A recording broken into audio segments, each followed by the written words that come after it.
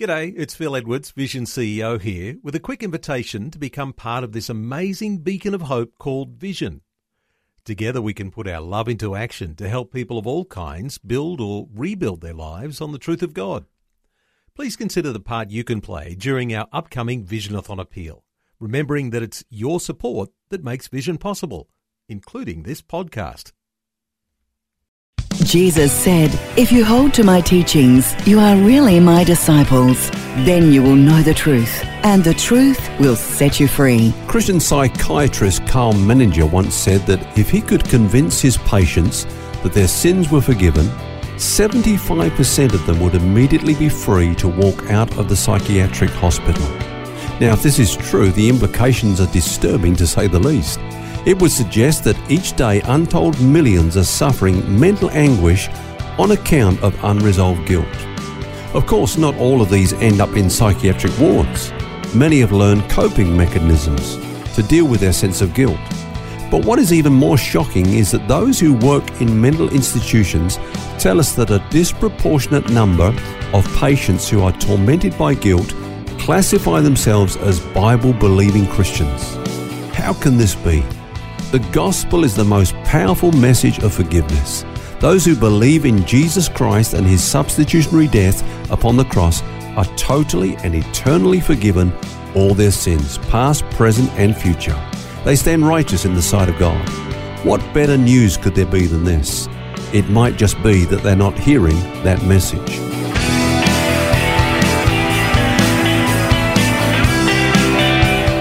This is Set Free with Ken Legg. And thank you for joining us this week. An important subject, forgiveness. And as Ken has said, forgiveness is the vital ingredient of the good news of the gospel message. Anyone who shares the gospel, whether it's a preacher or any Christian who is witness to another person, makes a glorious announcement that if we will just believe in what Jesus did on the cross, we'll be totally forgiven of all of our sin, past, present, and future. And Ken, what you seem to be saying is that once a person becomes a Christian, they can come back under the load of guilt again, even though they are forgiven. Why is that? I think that many Christians, even those in leadership, struggle with the finality, the completeness, and the unconditional nature of God's forgiveness. As you say, it's the very essence of the gospel, and the gospel means good news. Now, for some, it's too good to be true. And we're tempted to think that if we preach raw forgiveness with no strings attached, then people will just go wild, they'll take advantage and sin more. So do you think we set limits on what God will forgive just in case people kind of get carried away like that? Well, I think that's an interesting term you've used there, because I have actually heard that word used more than once in the context of forgiveness. For example, people say things like there's a limit to what God will forgive, or there comes a time when God's patience with people runs out. Now, you hear this especially when the subject of eternal security is being discussed. The argument is made that there comes a point when a believer can lose their salvation. Now, I've heard this on many occasions, but no one has ever been able to tell me at what point that person has lost their salvation.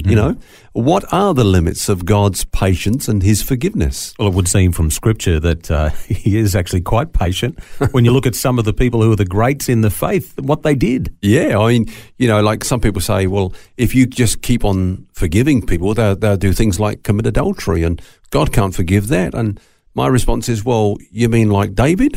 He committed adultery, and we're not in any way minimizing that or excusing that, but God forgave him. We know that. What about Moses? He committed murder, and God not only forgave him, he became like the statesman for the whole nation of Israel. Then, of course, the prodigal son is another good example. Yes, he went off into the far country and just lived it up. Yep, spent a lot. But his father welcomed him back, all was forgiven. And, of course, that is a picture of God. Jesus told that story to reflect the heart of the Father. Phil, there's a beautiful illustration in the teaching on the tabernacle. Every piece of furniture is mentioned three-dimensionally, the length, the breadth, the height, or the depth, if you like. But the mercy seat, we only read the length and the breadth. No record of how high it is or how deep it is.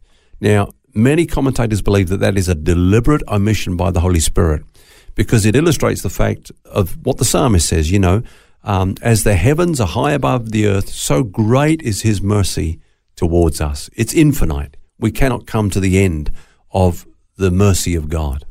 But I suppose, Ken, someone could reply, if that's the case, I'll just go ahead and commit adultery or murder or backslide like the prodigal son, and it doesn't matter. I know what you mean, Phil. In fact, pastors have said to me, I couldn't teach this limitless forgiveness to people. They just couldn't handle it. They'd run wild.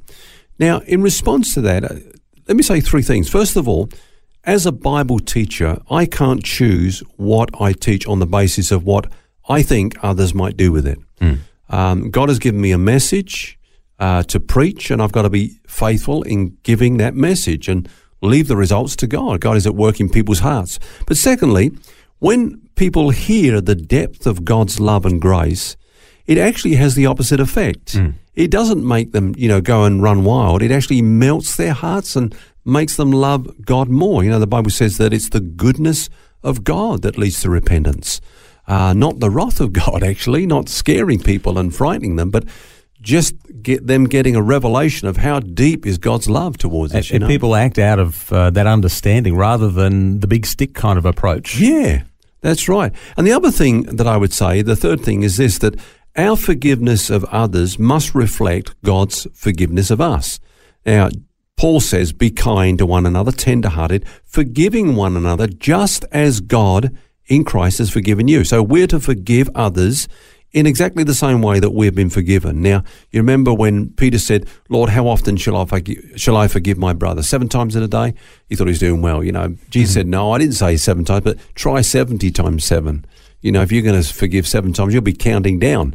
But 70 times 7 is kind of like, hey, just keep forgiving, because that's how we have been forgiven. Where sin abounds in our lives, God's grace abounds much even more. Yeah. I guess a verse we're all familiar with, and we've all had to quote it to others many times in our own lives, is that there is no condemnation for those who are in Christ. Yeah, assurance of salvation is as much a part of the ministry of Jesus as was his dying for our sins. He wants us to be assured that we're forgiven. He doesn't want us to walk around with sin consciousness, but that overwhelming sense that we're righteous in the sight of God. And the Bible says that he rose again for our justification and is now seated at God's right hand as our advocate. So when you or I as a believer are accused, we never have to defend ourselves, because we've got someone who does that for us. He does our defending for us, our great high priest. He stands up as our defense, if you like. It's interesting, you don't hear a lot of teaching about Jesus as our great high priest. No, that's right. But the Bible does speak a lot about it. For example, John says, if we sin, we have an advocate with the Father, Jesus Christ the righteous. There are many passages actually in the New Testament epistles that speak about this aspect of his ministry, though it's, as you say, not often taught. Paul spoke about it in his letter to the Romans. He said, who shall bring a charge against God's elect? That's a good question. It's almost like a challenge. Yeah. Who shall bring a charge against God's elect? Then he goes on, it is God who justifies. Who is he that condemns? Then he says, it is Christ who died, furthermore is also risen, and is even at the right hand of God, also making intercession for us. Now, that's pretty cool when you think about it, that Jesus is interceding to the Father on our behalf. Yeah.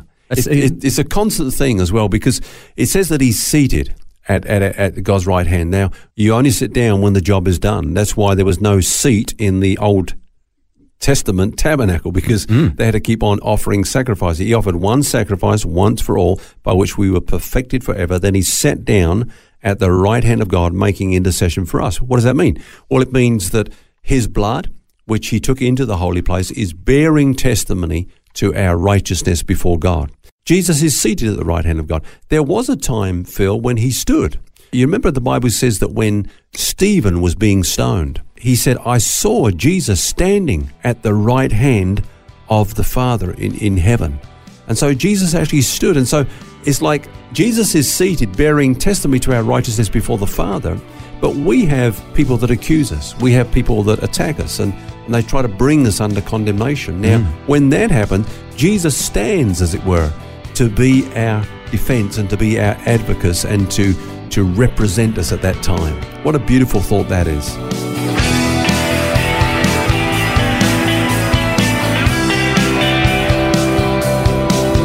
some help with something we all struggle with at times, forgiveness. And we'll continue our conversation tomorrow.